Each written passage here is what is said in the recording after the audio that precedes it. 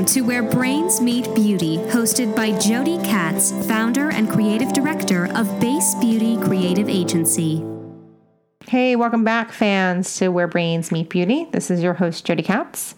This week's episode is with Laszlo Moharita. He is the Global Director of Beauty Packaging at Johnson & Johnson, and a super cool dude who really walks us through the engineering process of packaging.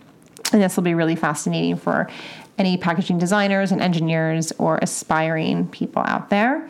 And if you missed it, tune into last week's episode with Paul Peros. He is the CEO of Foreo. Thanks. Enjoy the shows. Good morning, Where Brains Meet Beauty listeners. I am joined today by Laszlo Moharita. He's the Global Director of Beauty Packaging at Johnson & Johnson. Welcome to Where Brains Meet Beauty. Thank you. Good morning. It's so cool to have you here. Excited to be here. I want to tell our listeners how we met. We were panelists together at last year's ADF PCD conference in New York. Yep. Deanna, the editor of Cosmetic Design, hosted the panel and put us together. And it was a super great presentation. It was really fun. It was great. Yeah, so it's like you just don't know where you're going to meet the next person you're going to meet, right? I know. Which is so awesome. It's all about networking. So tell us how you're going to spend your day today.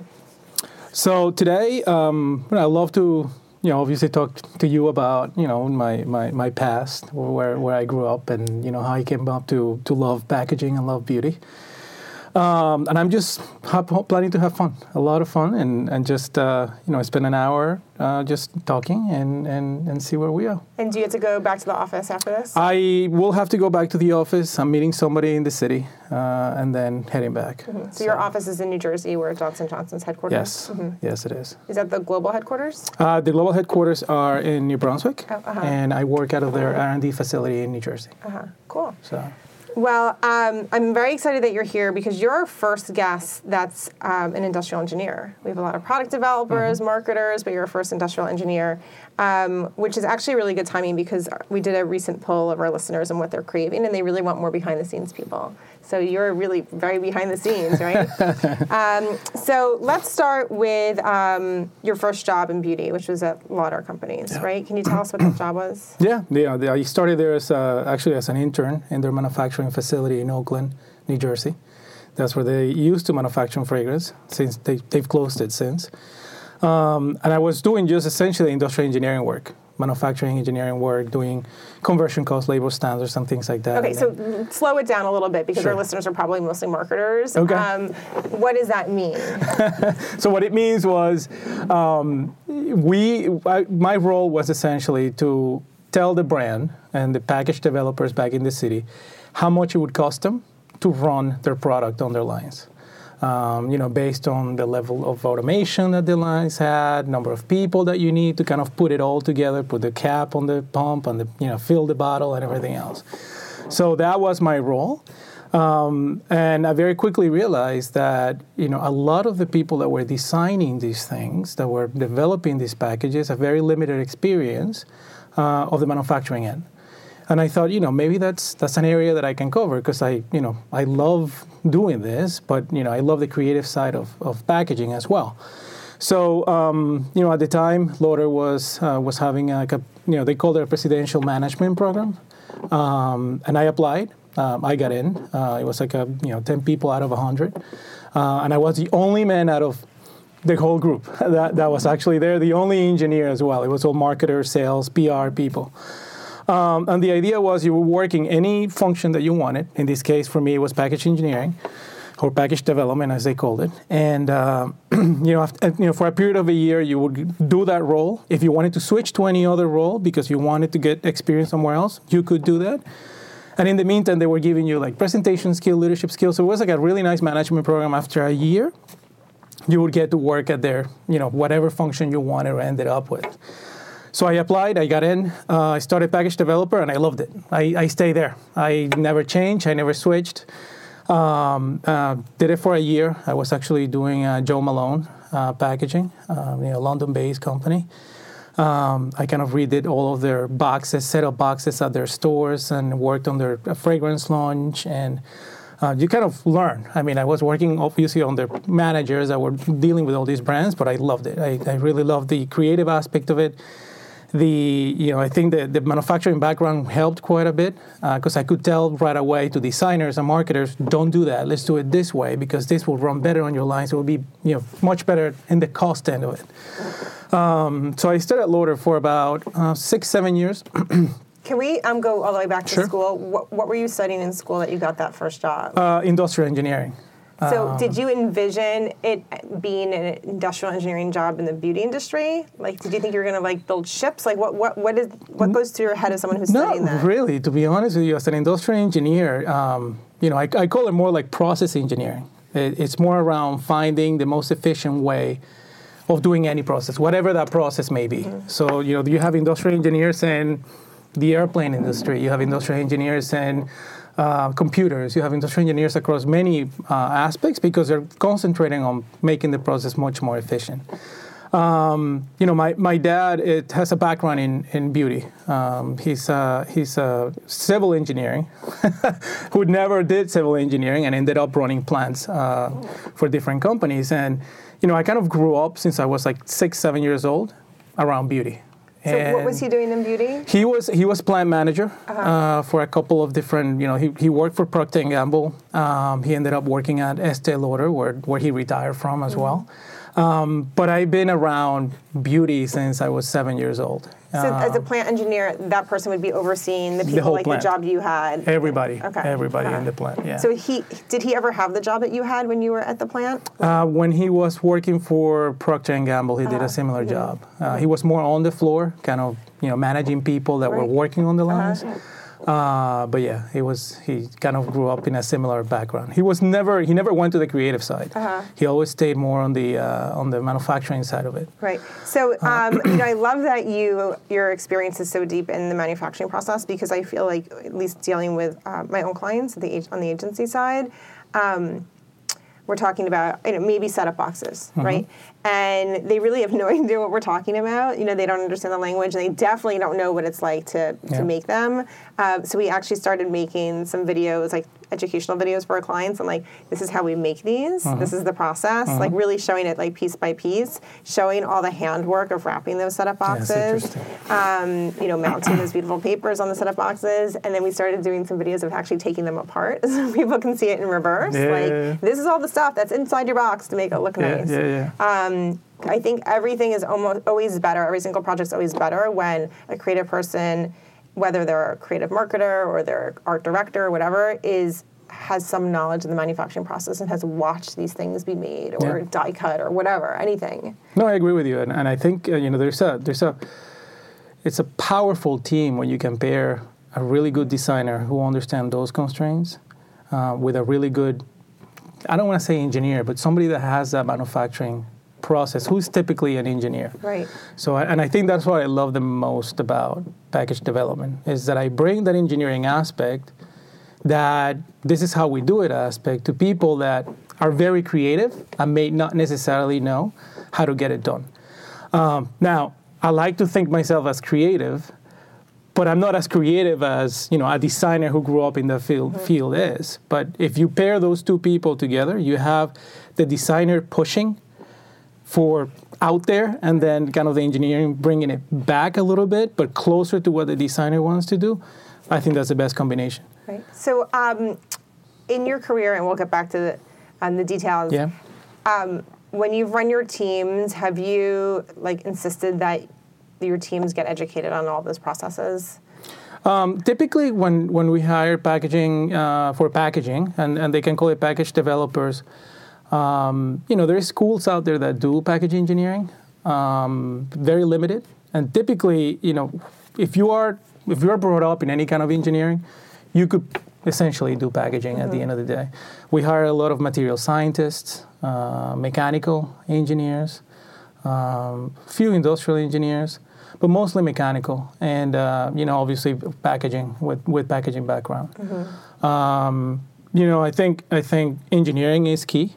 But also, if you know how to run a project and you know how to get from point A to point B in the fastest way, there's many people that do packaging that just learn by doing. Right. They just have that extra oomph that gives them that project management skills of taking things from point A to point B. Right.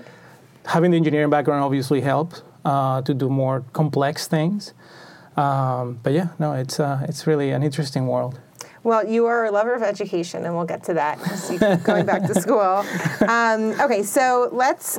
You were at Lauder. You went through the management program, Yep. and then you landed in what did they call that role?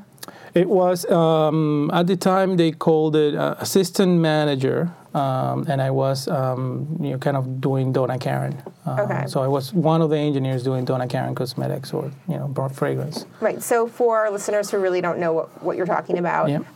That would be like working on the apple-shaped fragrance bottle, like that kind of thing. Yes. Yes. Bringing that concept to life and figuring Yeah. out like what manufacturers can help us get this apple shape to really look like an so apple. I was involved, not as a main developer, but really just helping the developers develop different parts of it.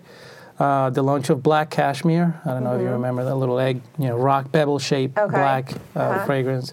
Cashmere Mist. So is part of your job to like go out into the universe and find manufacturers who can actually create this vision? So my role is, a designer would essentially come with an idea on a back of a napkin type thing. Like just I want this.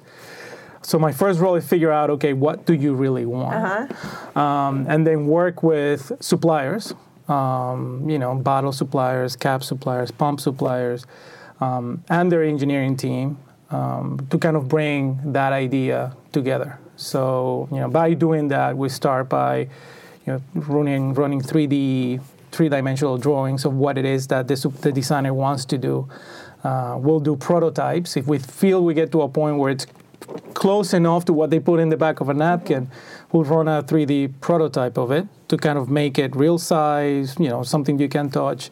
There will be many changes that come out of that because they may think, oh, it's smaller than I thought. 50 ml I thought was a lot bigger. It's actually too small. And, you start going, okay, do you still want the 50 ml? And we'll find ways to make it bigger. Or do you want to go to 100 ml? And that way you can get the size that you're looking for.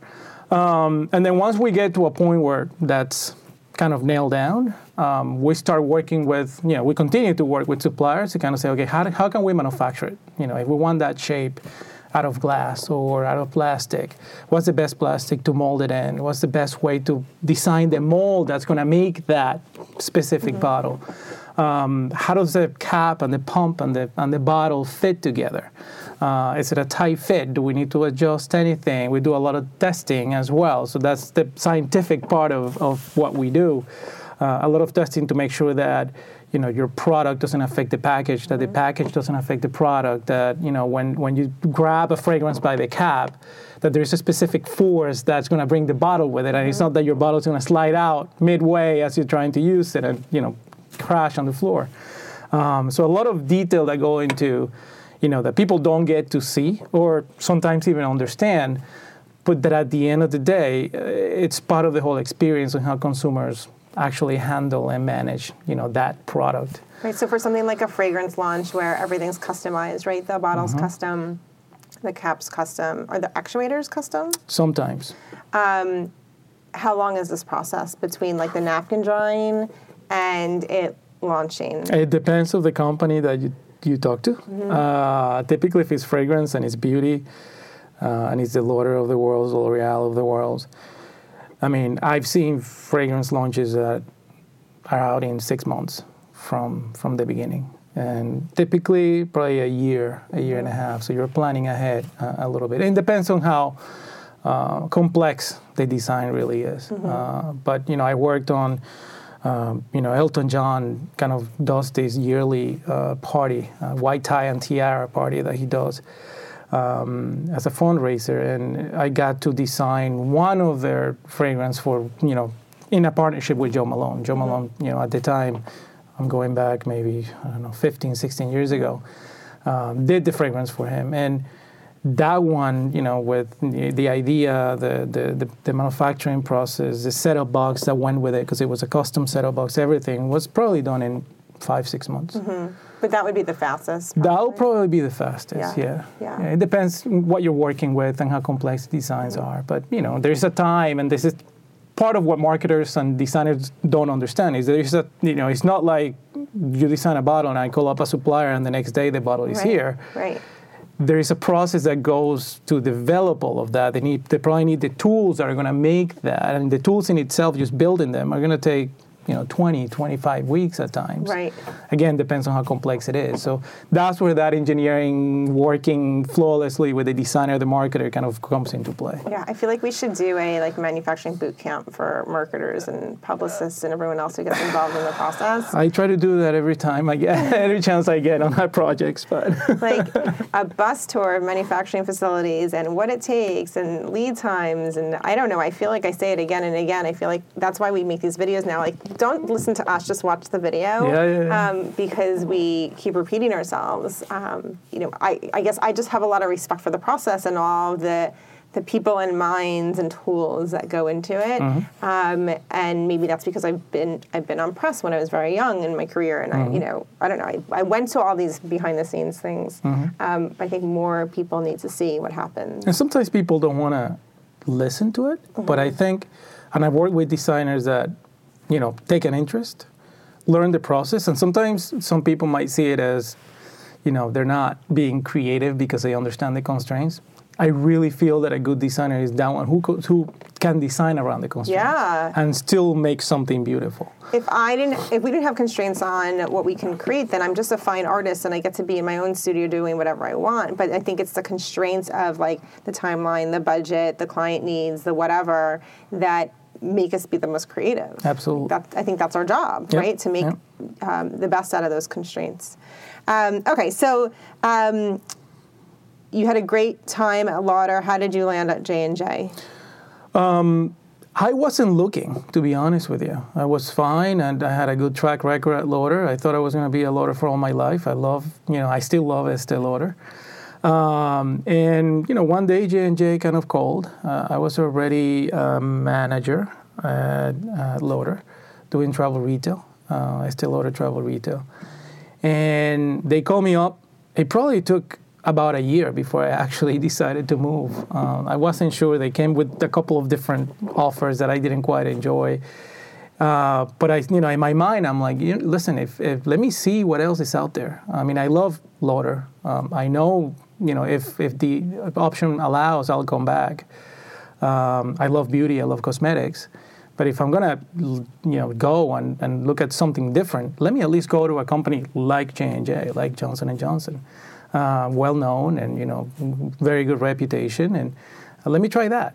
And that's why I left. I'm like, before I decide to spend my whole life in beauty, let me see what else is out there. That's how I switched to J&J. It took about a year.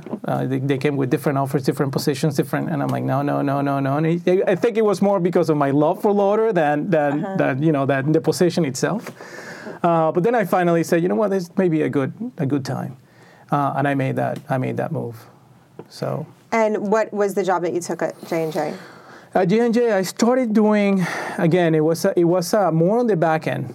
Again, trying my luck here. I'm like, let me see how much I really love beauty and new product development. I landed in it was a role that they called cost improvement projects. Cost improvement. Okay. It's like a value analysis. Yeah. You kind of go in there and look at everything that's on the market already, and how can you make it, more cost efficient. So I look at the bottle, I look at the pump, I look at the actuator, the cap. You look at the process itself of making it. Right, the process, the carton, the shrink wrap, everything. Right. So do you really need the shrink wrap? Right. Can we take it off? Mm-hmm. Do you really need that, double-sided print? Right. What if we don't print on the inside? Mm-hmm. It's, one less pass through the press, so you might save some money there.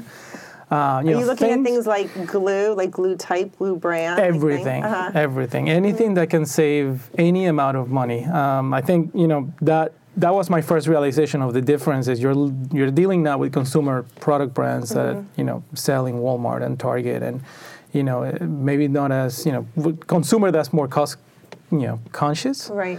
Than if you're buying a $45 lipstick, for example, or you're expecting certain, quality. So when you're, I think this is actually really fascinating, this idea of the cost analysis, because when we're talking about a company as giant as J&J, like you're looking at how do you split up a penny, right? Like you're looking to carve as much savings as possible. So like there's three ways, right? It's formula, package, conversion. as we call it. So conversion being the manufacturing cost of making it. So you dissect all of those. So when you look at the formula, I wasn't so much on the formula, but I was definitely a part of looking at the packaging and the conversion cost. What are the parts that kind of contribute the most to that cost going in? Right. And those are the parts that we try to dissect and see what else can we do to save the money. But if there's a chance to save a half a penny per product, you do it. Of course. Right. Yeah, it's 1 million, 2 million, 3 million pieces that you're running. So, a penny makes a lot of difference. So this must have been pretty startling. It was startling, to be honest with you. It was, it taught me a lot. It showed me a different way of being creative, but I still, I learned that I love being on the creative side, closer to the creative side, closer to new product, new package development. I didn't want to try to fix other people's mistakes later. Did you find in that job, did you find real opportunities to save costs? Yes. Yeah. So at the time I was working, part of the brands that I'd handle was the oral care brand. So if you're not familiar with Reach Dental Floss, right. Which you don't see as much out there anymore. It's still out there, but we don't see as much. I worked on a project to kind of revamp the whole manufacturing process. The manufacturing process was very manual. It was for the secondary packaging especially. To put the container in a blister with a backer card and the whole thing, and we essentially converted the whole equipment to something that was much more automated. And in the process, I think if I remember correctly, we saved about $1.5 million. That's incredible. Dollars just by doing that. So is the process I've never worked at a giant company like that. So is it we'll get it to market and then we'll evaluate it and then we'll make adjustments? Yes. Yeah. I mean, getting it to market is getting it to market with a good cost breakout. It's important. You want to be first, but then the work that happens afterwards is just as important to kind of let's get as much profit as we can, right. Without affecting the way that we present that to the consumer. That's the one piece that you want to keep always in the back of your mind is do not affect the consumer experience. Right. So let's talk about that because that's you called yourself a juggler when we first talked. That you're sort of you have that design ball right floating in the air. And then you have that cost effectiveness ball, and then you have does it really work? Is it functioning the way it needs to? Right. Is there always a struggle between design and form and function and profitability, or does it sometimes just all work out just fine? No, I think there's always a struggle, and I think it's when it's a right struggle, it's very important that it's there, that tension is there, because I think that's what makes everybody creative. When it's necessary, when there is a good vision, when there's a good strategy, I think the struggle is definitely necessary. I think packaging engineers or package developers, or whatever you want to call them, have a tough role in finding that perfect balance because they're kind of and everybody could say I'm the center of the wheel, but they are kind of essentially the center of the wheel because they have to bring in the design, the marketing perspective, the finance piece of it, the manufacturing, design for manufacturing piece of it, the supply chain costs, the quality, right? And all of these things that sometimes don't see eye to eye have to be in perfect balance for you to bring something to the market. So sometimes what the designer wants may not be what the finance person wants to have. What a manufacturing site may want to run in their lines may not be what a designer wants to see either. Right. So again, you gotta bring balance to all these things, and I think a packaging engineer kind of has the key to unlocking all of these things. So what would be your advice to a designer in this space? Because I could imagine, I've sat next to people like this who they just get so frustrated that their initial vision isn't being realized that they throw their hands in the air and they pout and they walk away. And that might have been okay 15 years ago, but I just feel like that probably doesn't work anymore. Yeah. That person's going to get canned if they just can't cope with the realities of trying to run the business. What advice would you give a designer who has a strong vision and feels that all these other forces are creeping in on diluting that vision.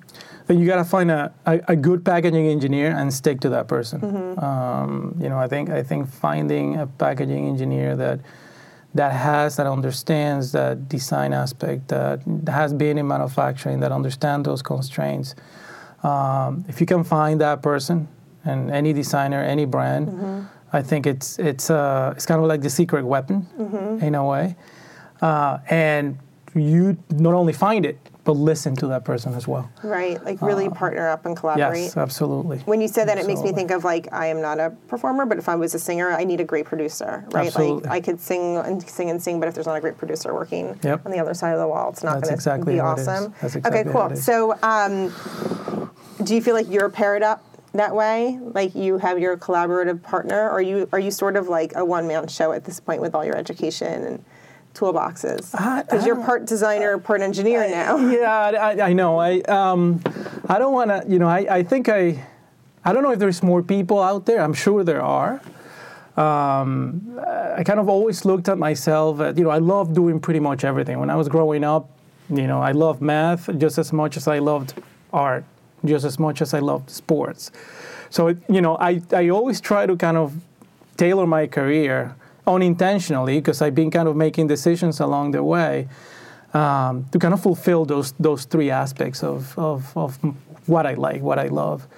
So I went to industrial engineering pretty much because, one, and I'm not afraid of saying this, my dad was an engineer, and two, I was born and grew up in Venezuela, South America, and you were either a doctor, an engineer, or a lawyer. And a lawyer and a doctor, those were the choices if you really wanted to have a good life. A lawyer and a doctor took too long, so I went for engineering. And then industrial engineering, why? Because industrial engineering kind of saw a little bit of every single engineering. I couldn't imagine myself to be an expert on just one thing. I kind of wanted to understand a little bit of everything. So, in the 4 years of college, you look at electrical engineering, electronic engineering, you look at civil engineering, you look at mechanical engineering. So you look at a little bit of everything. Not too deep to be an expert, but enough to understand how things work in general. Sometimes we're called generalists in a way. Right. But, again, it gives you that base to understand many other processes. But so that's what gave me kind of the engineering background. And then as I was working at Loader, I made that switch over to start working with designers. They started talking about fit, form, function, and I'm like, what are they talking about? I'm a squared up engineer who likes to paint. So I immediately, recognized that was a gap I had at that point in time, and I went back and I did a product design, kind of industrial design program out of NYU. And, I was there 3 years and, taught me what I needed, but it made that interaction between a designer and myself a lot easier. I understood their constraints, I understood mine. Good partnership, let's move on. And at some points, I would even make designer calls because I'm like, there's no way they're going to like that. Just send that back. I would tell this way, just send that back. You got to look at it this way. Take out that knit line on the side of the bottle because they're not going to approve it. They're not going to like. So, it kind of helped the process a lot, my career a lot more that way. So let's talk about education, because when you were at Lauder, you went back for your MBA. Yes. And then you're at J&J and you get another degree. Yes, product design. Okay. That's the product design degree that I. So, do you think it was necessary? Like, could you have learned this stuff on the job? Could have. Yeah, I probably could have. Learned it by now. I'm 40 years old probably, but if you want to move fast, if you want to grow in whatever thing you're doing, you gotta kind of understand what you do well, but know enough of what's around you to kind of make you that much more stronger in what you're doing. So at Lauder, again, I'm in front of business marketing people that are talking about the 6 Ps and all of these things, and I'm like, what are they talking about? And cost and finance and PR and I'm like, okay, but I'm just a packaging engineer. But I always kind of like, I just don't want to be a packaging engineer. Right. I want to understand what this whole thing is about. How does my piece fit in the in the overarching scheme of things? And that's why I went back to do my MBA in marketing, because I wanted to have that background, understand it more. And again, it just made me that much more stronger to have that business conversation. Yeah. I mean, I love that you did that. I'm like laughing to myself a little bit because when I was a lot younger, I realized, I want to be a creative at an advertising agency. Like, I want to be a copywriter. And I had zero will to go back to school to do that. Like, there was not an ounce of me that was going to either spend the money or take the time to do it. But of course, it would have accelerated my path, right? Like, if I just went, I don't know, I probably could have gone for a year, right? Built a book, created a book and put it out there and gotten the job. But I resisted it for whatever reasons. And had to find, like, kind of a loopy way into getting that job many years later. So I could have just followed your lead, but I didn't know you then. So I had to slowly figure it out. But I love that you just said, like, if you wanted to do it and do it now, you're going to just go to school and learn it. Yeah. I mean, I'll try to figure out the easiest way to get that, that, whether it was going to school or whether it's changing the role to do something that, pushes you in a way that's going to teach you something and, you're going to learn from it. Right. So, again, it's like now that everything is about being entrepreneurial and, understanding how to, how can brands move much faster. And I'm going back to school as we speak. You are? Yeah. I'm doing an innovation entrepreneurship program out of Stanford online. How interesting. So what is the focus of that program? It's more around, how brands are created, the finance aspect of it, how you can get teams to innovate across boundaries, across regions. I just learned about Series A, B funding and all of these things in that class, the most recent class. So it kind of teaches you the basics of what you need to do to kind of be an entrepreneur, or have what you need to understand entrepreneurial brands, entrepreneurial companies. Right. So do you think you can bring those learnings into an organization as huge and regimented as J&J? That's definitely my hope. I think we're in a task to doing that. And I'm hoping that, again, I'm an equal one in a packaging engineering role, but I think if there is one that thinks that way in every other function, we can push that in that direction, absolutely. So you have your job, you have the school of the moment, which is this one right now, right? Yep. You had the other ones, but you also have kids, right? You have a life beyond work. So, like, how do you structure your day so you're doing all this? I'm not sure. My wife helps quite a bit. My wife and I actually met in packaging. She's also a package developer, and she does work for a lot of entrepreneurial brands. So we juggle our time. I mean, we have 3 kids, all going, 2 to school, 8, 6, and 2. So they're really tough ages because they all need you. But between both of us, we just kind of balance it out. So the days that, that she's out in New York, I get all the kids ready in the morning, take them to their schools or, their daycare, and off to work, and then she leaves early to kind of pick them up. I stay late at work, and then I come back, I make dinner, I set them up, and then we both work, after they go to bed. So we figured out a system in my house, because my husband and I, it's sort of similar. It just happens, knock on wood, I'll find some wood, that like the day I need to be somewhere early is the day he doesn't need to be somewhere early. So it's like we trade off on who does breakfast, who drives us to school, or sometimes one of us is doing both. But what's helped us so much is having on our iPhone calendars, we have Yellow, which is a family calendar. Do you guys do this? No. Okay. No. My wife does all the calendar. I gotta be honest, I'm not very good at it. So like, we both need to know, when there's a birthday party or whatever. So we have our Yellow family calendar. So David will add me to the calendar and it automatically populates for me. So I don't ever have to guess, he's going to leave early that day, or he doesn't have to guess, I'm going to leave early that day, right? It's been really, really, really helpful. Instead of like leaving notes in the kitchen or, writing things like on a manual calendar, having the shared family calendar on our phones has been incredible. I've been trying to get my wife to do that, but she's a manual writer type of thing. So right, we're all but having the problem with book. the manual writing book is that only she has it, and you don't have it. So this has really helped, so much. We don't, we're not stressed about like, oh, I have to remember to tell you something or I have to remember to add it. So I recommend it. I'm willing to give. Maybe she'll listen. Yes, now. I'm happy to put that on your phones. It's been incredibly helpful for us. So, okay, the last thing I want to talk about is leadership style. So obviously you're somebody who you invest in your knowledge, right? You're investing in education. You're making a huge effort personally to like really get rid of the silos, right, that are around you.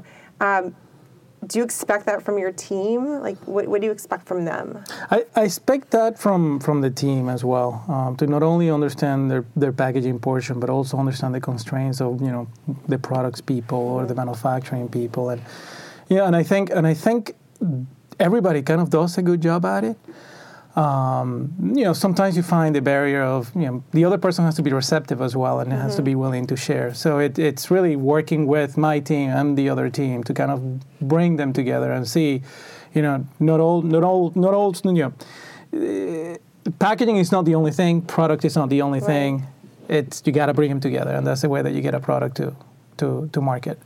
So obviously in a big corporation like J&J, silos are always present, but we got to be able to identify them and kind of bring them together at the right times. But I definitely, I don't like being a micromanager. I kind of, like to be close enough to kind of call out, hey, maybe not that way, this way, far enough so that people can, learn something as well. Cool. Well, thank you so much for sharing your wisdom with us today. No problem. And for our listeners, I hope you enjoyed this interview with Laszlo. Please subscribe to our series on iTunes.